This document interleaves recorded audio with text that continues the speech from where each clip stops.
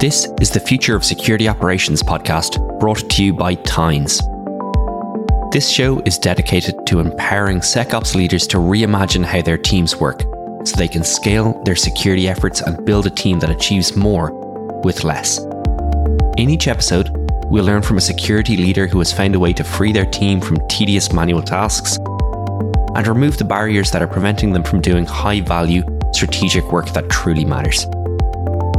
We'll learn from their mistakes, distill their best practices, and leave you with actionable insights that you can immediately put to work with your team. I'm your host, Thomas Kinsella, COO and co-founder of Tynes. Now, let's jump right into today's show. Hi everyone. This week I'm delighted to be joined on the Future of Security Operations podcast by Yinon Costica, co-founder and VP of product at Wiz, the leading cloud infrastructure security platform that enables organizations to identify and remove the most pressing risks in the cloud. With more than 15 years of experience in cybersecurity and product development, Yinon is a true expert in building new security solutions and protecting organizations through digital transformation. On top of that, he has a master's degree in computer networking, defense technologies and systems, and operations research. Welcome to the podcast. Hi, thank you, Thomas, for having us. It's a real pleasure. Before we get started, why don't you tell me a little bit about your background and some of the work that you've done in the Israeli Defense Forces and how you got into cybersecurity? Yeah, so like every good story about Israeli founders, we started really in the IDF, right? So the 8200, which is the equivalent of the NSA. It's very tech-oriented, very cyber-oriented. So I got there when I was very young, and actually it was early days of cyber when cyber wasn't even used as a term, right? So early 2000s. So basically this is when I got introduced to security and cyber specifically. And in general, I've served more than 10 years there, and we left, and then we founded our first company, which was Adalom. Adalom was in the CASB space, so actually securing SaaS. That was the new thing for organizations. Organizations started using more of the Salesforces and the ServiceNows and the Office 365s and alike, and then it became a big topic on how are we supposed to secure it. Most of the solutions back then were about blocking SaaS, right, or encrypting the SaaS. So not really embracing. At Adalom, we took a very different approach. We basically embraced SaaS. We provided tools to monitor and have visibility into the SaaS, so you can securely use it at scale. Microsoft really liked that point of view, and in 2015 we were acquired by Microsoft, and we started there what was called the Cloud Security Group. So basically running the security, externally facing cloud security products. That of course Adalom was the basis for one of them, but many more were created to secure cloud identities and to secure cloud infrastructure and so on. And basically also looking at the internal security of Microsoft's cloud. So this was a really interesting period. We stayed almost 5 years creating, building that cloud security group. And then March 1st, 2020, just 2 weeks before COVID, we left to found Wiz. Wiz is a cloud infrastructure security company, basically connects to your cloud environments such as AWS, Azure, GCP, Kubernetes, and alike, in order to provide the builders and the security teams with much better insights on how to build them more secured and reduce the risks that they have. So this is a bit about the journey that we've been through. It's an amazing journey, and it's obviously great to hear that you've done this before. You've been a founder. Well, you've been involved in that, I suppose, founding process before, been acquired, and then taken that and started obviously an incredibly successful second startup. How did you decide, or how did that decision come about? That actually, this is we've done it before, but we want to Microsoft is great, but we want to kick off. We want to try this again. And I know you've the same team seems to have stuck together throughout the entire process. Yeah, actually, it's the same team that we know each other for more than 20 years now, right? So it's Wow. a team that goes a long time and a long journey together. And I think that basically, we always had that feel that we want to create, we want to build, we want to be in a new, like, to be the new thing. And to be honest, when we were acquired into Microsoft, we thought it's going to be a short journey, but we ended up staying 5 years because Microsoft is really a fantastic place and allowed us really the independence to build the products, the security group that we envisioned, right? So we actually stayed much more than the typical 2 year vesting or journey, whatever. 2 year time that you're expected to do. And I think that basically we always love building the infrastructure and the tooling that really solve hard problems. After 5 years at Microsoft, we felt like we need a new thing, like to go into and build something new. An interesting story. We started actually with a very different idea than where we started. We started with cloud networking, and very quickly we had a process where we realized that we basically there is a much bigger need in cloud infrastructure visibility and risk assessment. But it's worth mentioning for the startups out there that are listening in, for the entrepreneurs, that we started with a very different idea, but through listening, we actually got to where we are today. So the decision was really about, we wanted to be together again as a team and build something from scratch and solve a tough problem that has and make an impact. And that's what brought us together again. Yeah, that's fab. And I listened to a couple of podcasts with you that there's an episode of I think the Traction podcast that you talk about that pivot and that decision. And it's really, I definitely recommend anybody listening to go check it out. It's kind of fascinating to hear, just like 3 months in, like, all right, this is actually something that's a slightly different problem that we're going to solve that's related, but that there seems to be a lot more demand for it. And it's kind of, it's a fascinating story. I want to dive into the team a bit later on, but I want to learn a little bit about that, the security journey as well. So obviously, CASB CASB was and still is a really interesting area. And then you got incredible visibility to what that looks like at scale in Microsoft. But how have you seen security evolve over the last 20 years, I suppose? Yeah, I think it's basically, if you look at the end result, I think that the security industry has evolved tremendously over the past 2 decades in the ability to measure what is an impact, right? So I think that we're seeing more and more teams focusing on the business impact that security brings to the table. And part of it is security becoming like a C-level discussion, right? So today it's obvious that being secured and investing in the right places to be secure is top priority for organizations. And I think it drives a really healthy discussion on how do we measure security, how do we assess the impact of the different security tooling that we have in the security team.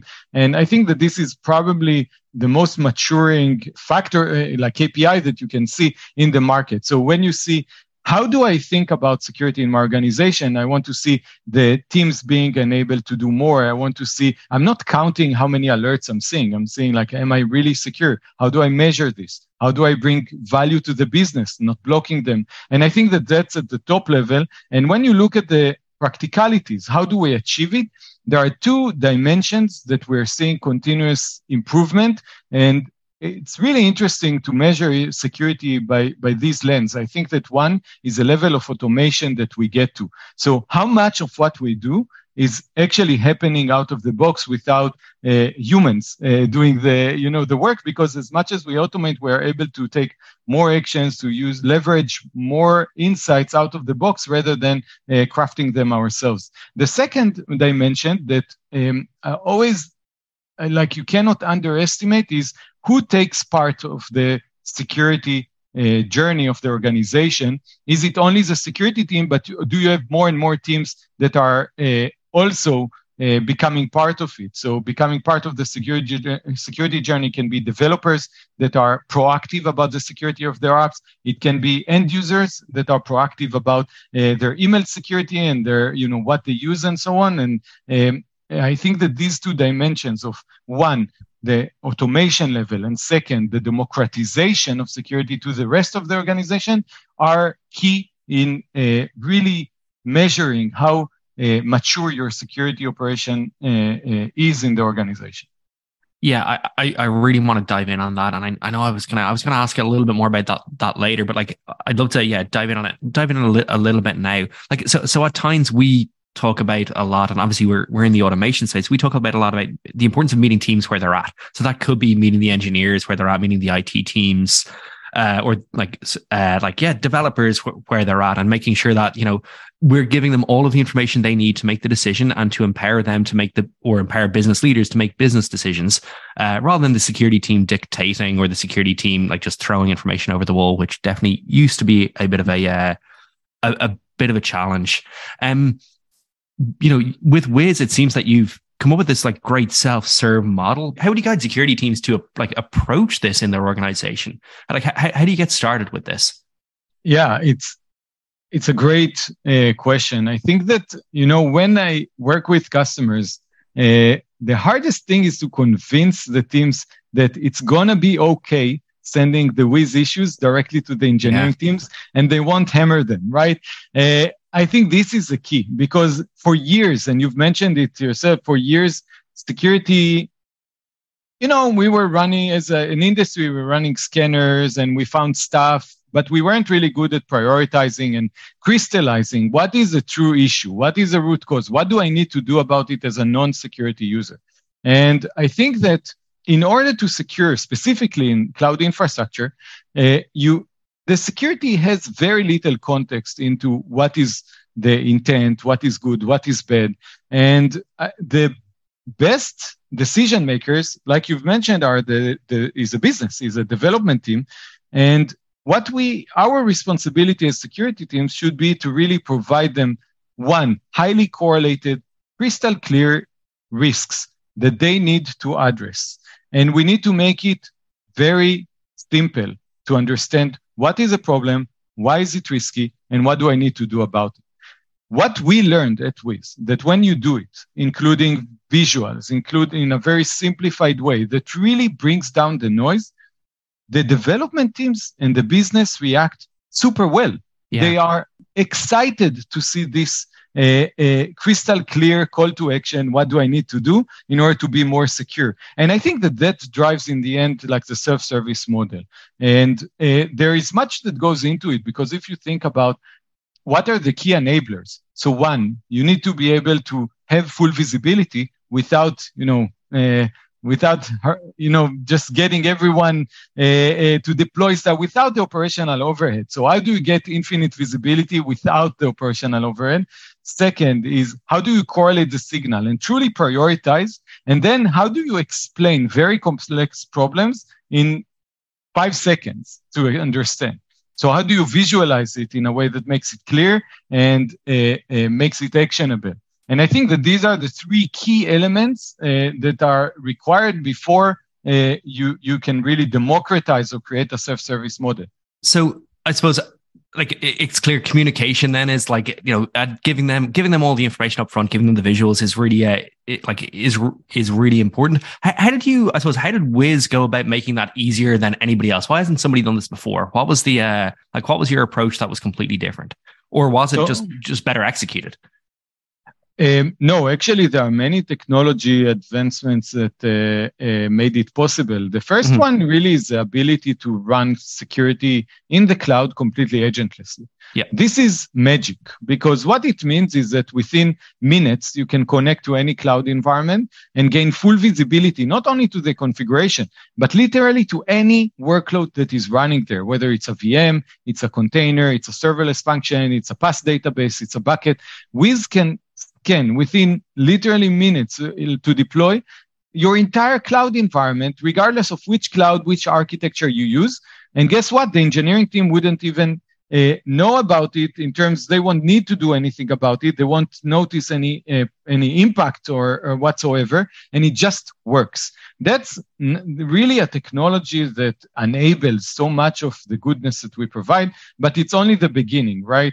The second technology is a use of graph technologies to correlate all of the different signals that we run in a way that is, one, deterministic, and second, very clear to understand.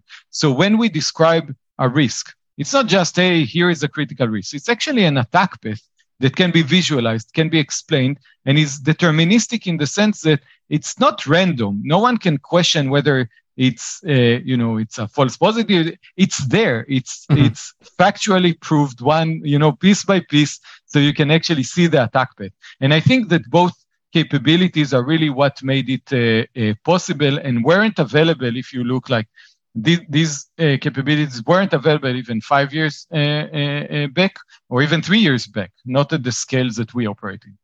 And I want to touch on scale in a second as well. One of the things just that we've heard, we've got a bunch of mutual customers, but is the sheer joy that people get from it actually working in minutes.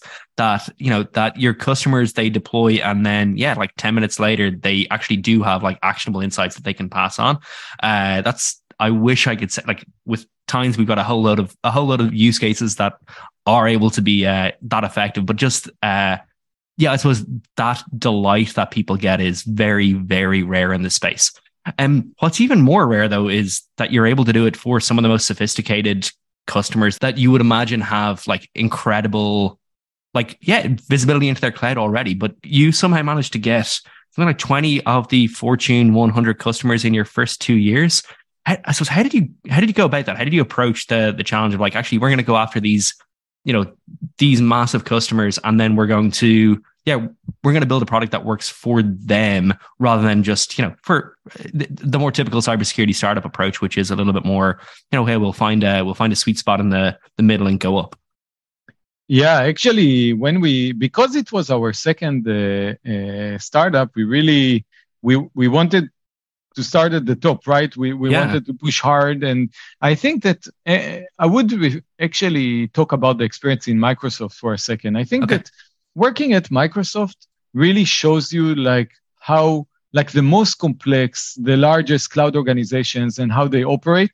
And what we have experienced in Microsoft is taking a product that we've built in the startup way, Adalom, and actually scaling it up to hundreds of millions of users at Microsoft, and really seeing what does it take to build an enterprise-grade product. And when you do it, when we started Wiz, we basically took all of these insights and we built them at the get-go, right? So I think a few examples. One, when we think about scale is something that you have to have at the core of the product from the very first moment that you start developing it. If you don't think scale at the first moment, it's going to break very fast, and then you're going to invest 10x in scaling it out, right? So scale is one of these things. Second, a very powerful RBAC mechanism.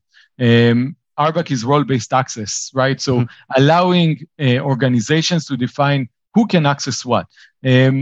That's something that we ingrained into the product very early on because we wanted enterprises, largest ones, to basically democratize access, right? And we wanted to make it part of the platform. And a bunch of these decisions, insights, basically, that we turned into a product reality, I think these are the elements that created a product that when enterprise Fortune 100 companies connected, and as you said, the time to value is as important as the value itself, because the experience is that, with all the skepticism in the air, you have a security team of, Fortune 100, they've seen everything. But the ability to then show them after 5 minutes deployment process, they just provision a role, they plug it into the Wiz, they go have coffee, they come back an hour later, and they see critical risks in their cloud environment that they couldn't see, definitely not automatically earlier, right? Out of the box, appearing there. I think that's an aha moment. And when they see it, they realize that this is something that will allow them to automate. Again, it's all about the automate. It allows them to automate manual processes that they had and couldn't scale up until they had a solution like Wiz. And second, they realized that it allows them to change their cloud operating model from being very centralized security to being a democratized security that will enable the business. And I think that these two realizations, even within the Fortune 100, and you're right, they had everything in place and they're very mature teams, but seeing the ability to really leapfrog years ahead with a solution like Wiz in these two dimensions, really this is what clicked. And the more mature the organization, I'll say, the easier it is to understand the business impact, right? Because now they can actually get it. They see it happening. This was their vision, and basically Wiz helped them implement it. Another point that I will mention, that the timing was also very interesting. If you remember, COVID was a year, right? Where I think it was very near the SolarWinds case, where I think many organizations realized that that's it. Cyber is something that, we have to invest in. Remote is something that we have to invest in. We cannot have any discounts on our security posture, right? And I think that was one realization in 2020. And the other thing is really the removal, the democratization in the sense of everything will now become decentralized, right? We cannot block it. Now, everyone, it's COVID, the cloud is out there, we're going to use it. Development teams will do whatever they want. We need to help them do the right things, right? And I think that these two things were very timely in 2020 were key themes that, accelerated the adoption of Wiz. Yeah, absolutely. So security can't say no in these circumstances because the business has to move forward. And COVID was definitely a unique approach to that. The other obviously advantage of going to those large Fortune 100 companies, they also have more budget for a tool and are prepared to pay for it. And it's because they're able to put a really good monetary value on the problem that you're solving. I want to dive into one or two of the challenges. You talked about visibility there and the importance of democratizing, but what are some of the other, I suppose, specific challenges that maybe some other smaller companies or people that are starting to lead security teams in fast growing tech startups? What are some of the specific challenges that are hard for them when approaching the cloud? Yeah, I think that in the cloud, the main challenge is how to establish visibility at the pace of the business, right? Mm-hmm. So you never want to be behind the business in the sense that you need to be informed about something that is happening in order for you to secure it. Because if that's the case, it's not going to work. Maybe it worked in the past, maybe when, IT was centralized. Today, it's not going to happen. So the big question is really asking yourself, which visibility tools, which guardrails can I put in place that when something happens, I'll know about it? And there are many different aspects to it, right? One is, of course, a runtime visibility solution, but you should also think about a deployment like a CI/CD visibility. What are the images that I'm bringing to the cloud? You don't have to block it. But you have to know what's going into your cloud through your pipelines, right? So you have to bring the proper visibility mechanisms to your organization. So at least you are informed without talking to anybody. That's number one challenge. And the second challenge that I see is really about how there are so many things to do. How do I prioritize my cloud security program? Yeah. And this is a challenge that I'm seeing times and again. And I think that it's a very confusing, do I want to have my CIS benchmark on 100%? Do I want to do cloud identities? Do I want to manage network exposure? Do I want to do secret scanning properly? There are so many things to do. And in order to address this, we need to really not think of it in terms of which domain is more important than other, because reality is that all of them are very important, right? And we need to be able to step back and really look at the bigger picture and ask, where do I have the toxic combination, the full attack path, right? And where do I have areas that I simply have to act on and remediate now because they really create a risk to the organization? And then when you know that you've got control over the critical risks, the toxic combinations in the environment, then you can actually clear up more time for, I call it like planned security improvements. Mm-hmm. These identity hardening or right sizing, the network exposure elements, the configuration baselines, and so on. But first, you have to know that if you have something that is really bad right now in your organization, you will be able to detect it before the bad guys do.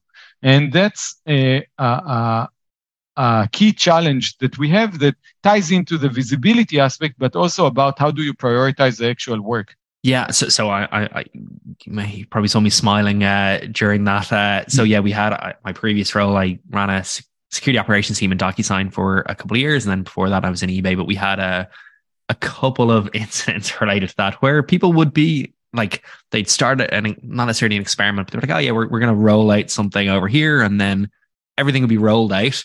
But a side project becomes a big project, and then after it becomes a big project, that's when the security team will be informed, and that's when we'd be like, well, actually, this is going to have to be burnt down to the ground and started up again because it wasn't secured in the first place. We didn't know anything about it, and yeah, there's been issues that have happened during it. So it was hard. But it's, I suppose establishing that visibility at the pace of the business was something we learned we had to do, pretty quickly. Otherwise, we were always on the back foot. You're always fighting incidents, and that's absolutely not what security professionals ever want to be doing. So one of the things I suppose that we like that you've talked about there is that self-service model to help people promote security operations teams, help them interact better with with their peers. Can you dive into that a little bit more? So what does self-service mean to you, and how can they use that effectively? How can they bring people along on the journey? Yeah, I think that the role of security is really changing from in the end from the doing the operations directly, so being the operations, to orchestrating the operations. Mm-hmm. And I think this is a big transition that actually delivers security to every piece of the organization. And in order to do this, I think that security has to be very clear about what they are asking different teams to do when it comes to security. The more clarity you provide to the organization on what they are expected, the better the organization becomes. And it brings them into the circle, because I think that in the end, it's all about, one, enabling the organization to make the right choices, and second, bringing them the information when they need to act upon it. And when you get these two, I think that there is a magic happens in the sense that you get into an operational model when the organization starts doing security native, right? And without you as a security team pushing all the way, trying to, hey, you need to do security. Hey, you need to do security. You are actually bringing it, ingraining it into the processes of the organization. And that's what the self-serve is all about. Self-serve means that over time, you're equipping more and more of the teams to understand security and make right choices, and providing them the information they need to make the right choices. So you don't need to be part of that process, because you cannot scale with the rest of the organization if you keep doing that. And that's why when we think about self-serve, I think it's a critical capability to have in literally every aspect of security. I can always identify secrets that are, so let's take a very simple example, secret scanning. Don't use exposed secrets. Okay, that's a very simple rule, but hard to implement, right? Yeah. And now we need to basically, one, explain to the teams why they absolutely shouldn't push secrets to anything, because they never know when it's gonna be exposed. Second, we need to provide them with visibility to where do they have exposed secrets now, and then out of this visibility, because they may have thousands of secrets there, you need to tell them what they really need to do right now to be more secure. So you need to prioritize the call to action and crystallize This key is an admin key that gives you a cross account from your dev environment to your production environment. It's a big no-no. You have to clear this up today versus the thousands of keys that we found. So these are the steps that we have to take as security in literally every domain. And we need to be able to do it in a self-service model that in the end, the engineering team just logs in. They see, here are the critical things that I really need to do right now. And I get it. There are all of these that I need to do over time. And now that I know that I have monitoring, I won't do it next time because I learned, right? So this is how we think about self-service in the greater schemes of things. And of course, it can be applied to any domain. Yeah, I really like it. Vulnerabilities and so on. So one of my questions was going to be like, what do you think security operations teams, or what do you think the security landscape will look like in 5 years? In 5 years' time, but I presume like that self-service model is going to be a huge part of it. I suppose where are Wiz going then? I suppose how are you incorporating that into your product vision without revealing any secret sauce here or anything? Like where do you think, or I suppose how do you think the product is going to evolve over the next few years to help that? Yeah, I think that. The direction that at least I'm seeing Wiz heading to is how do we crystallize the actions for the builders, right? For those who are making the initial mistake at the earlier phase of the development lifecycle. The reason why it wasn't achievable until today is that in order to do this, you need to really understand, one, the context that is in the runtime and not at the build time. So you need to have really good context. And then you need to have a really good root cause analysis, right? In order to point you to the right location. So over time, where I'm seeing the security industry and Wiz included, right, is as an employee in the organization. Doesn't matter if I'm a developer, I'm an end user. What are the very concrete actions that I need to do to be more secure right now? And if we are able to orchestrate in an accurate way that specific answer to everybody in the organization, I think security operations will be so much better moving forward, because it allows us to build secure by design systems finally, because we get to the people that are at the core of the systems and we make them do the right choices, right? So over time, I think that reduces so much of the overhead later downstream. And that's where we need to focus more and more. Yeah, stitch in time saves 9. Yeah, you're preventing, by enabling the engineers, by enabling the developers to self-serve, you're preventing those incidents in the future and keeping the security industry and the security of the company much safer. I want to dive into something that you talked a little bit about earlier, which is the importance of a team. You said you spent 20 years, I suppose 20 years in with the same team at the original IDF team, and obviously developed a huge amount of trust with them. And I think everybody must understand. I spent 10 years working with my co-founder Owen. We understand our roles, but what lessons can security teams learn from that close relationship and that trust that you have built up over the last 20 years with your colleagues? It's a great question. I think in the end, security and team building rely, and everything in the end, relies on one concept: trust, right? Yeah. How do you build trust? How do you maintain trust? And I think that when we look at the team, the ability to, of course, know each other and know that, see where our, who's doing what in the company and what the roles, that's the first layer of it. But the underlying, I think the underlying layer is, how do we use each other in a way that builds a company as a team, right? And how do we make each one of us better by leveraging others in what they are doing better, right? And how do we improve ourselves as a company? And I think that it's about the trust, but it's also about knowing what we're good at, what we're less good at, and taking advantage of the team in order to really build an excellent team moving forward. So I think that for security teams, that's also something that we have to bear in mind that we need to always understand who is on our team and how can we operate together in order to become better and stronger, and how can we bring more and more of diversity, talent, expertise into the team so we can do it so we can do it together.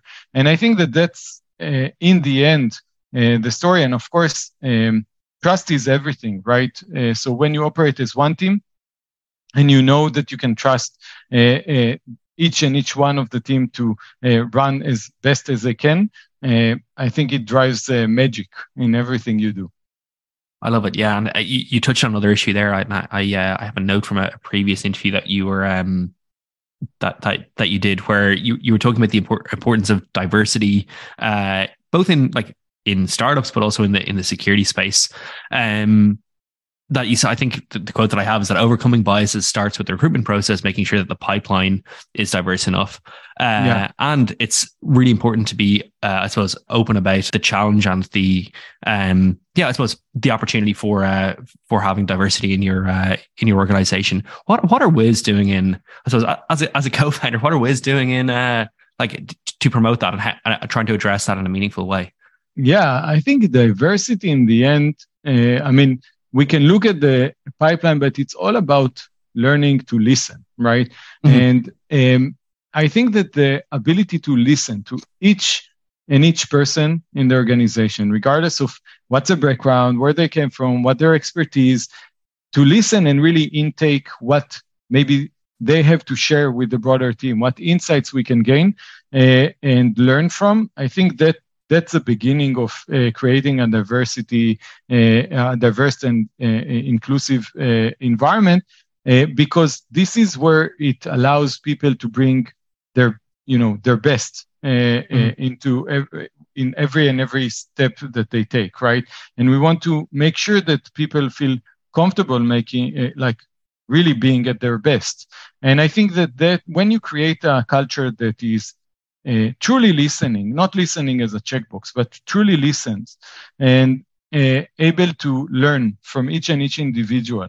This is where it becomes naturally a more inclusive place, and then it drives, I think, the ability to look at the pipeline and include make sure that you have diverse backgrounds in the pipeline and that they are coming into the company, and that you keep pushing on hearing or listening to more opinions.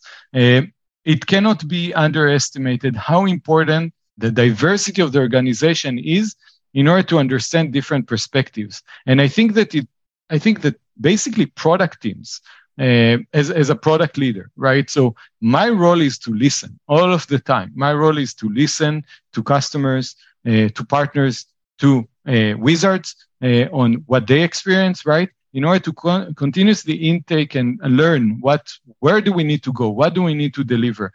And this ability to listen, of course, it goes to the company employees for making it more diverse and inclusive, but also I think it goes for customers when we think about, where the product should go, what is truly important for them. And I will tie it back to the first question that you had. That's why we pivoted. Right?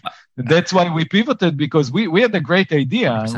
We were bought into it, but through listening to customers and also to employees in the company that said that, maybe there are other directions we can take. This is what led us to basically pivot very fast.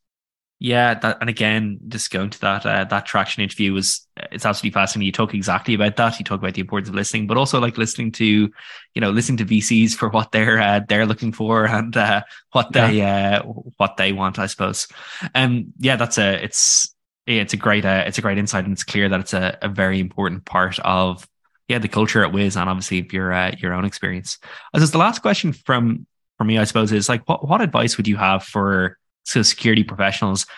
This could be security professionals that are starting their journey in joining Fortune 100 companies, joining tech startups, fast growing, or people that are tempted to do what you've done and say, hey, I want to start my own company as well. What is there any advice from your career that you'd be actually this is one thing that's important that stuck out? I always I give what, one advice is be curious, right? Yeah. Be curious about everything that, be curious about people, be curious about their challenges, be curious about technology, be curious about how they approach solving their problems. Like curiosity is what really, I think in the end, fuels us to learn, to explore, to innovate, right? To build. Mm-hmm. And I think that curiosity is something that we should never lose, right? And always ask more about what you see, and try to really understand what's at the core of it. And I'll tell you a story. One of the first experiences that I had at Microsoft was meeting Satya Nadella, the CEO of Microsoft. Wow, yeah. And the one experience that I remember, that he was genuinely curious about what I had to say about, cloud security. It's, you wouldn't think it's like the top of mind, of what a principal PM has to say, but his curiosity into what we had to say about everything, this is like really was inspiring for me to see that you can keep that curiosity going into any topic, everywhere, no matter like how many things you have on mind, you can always be curious about what people share with you and learn from it. So, be curious. I love it. Yeah, it's also a really good character trait of any security analyst or security engineer, that they're like, something's a little bit unusual here or something. I need to dive in here. There's so like that curiosity and that tenacity to just keep on pulling at the strings is it's really important if you want to learn it, if you want to grow in security. So yeah, it's a great answer. And this was absolutely fab. Thank you so much for joining me. Unfortunately, that's all we're gonna have time for today. If people want to follow you, follow your career, follow Wiz, what's the best way to do it? On LinkedIn, on our Wiz blog, I publish quite a lot there. And on my LinkedIn account, feel free to add me. Costica. Thank you so much for joining, and I hope we have you on again in the future. Thank you very much for having me. Thanks for listening to the Future of Security Operations podcast by Tynes. If you enjoyed today's show, please do us a favor and leave us a review on Apple Podcast or your preferred podcast platform. For additional episodes, visit tynes.com/podcast. And if you'd like to learn more about how Tynes automation platform can transform your security operations team, visit tynes.com. Thanks again, and I'll catch you on the next episode.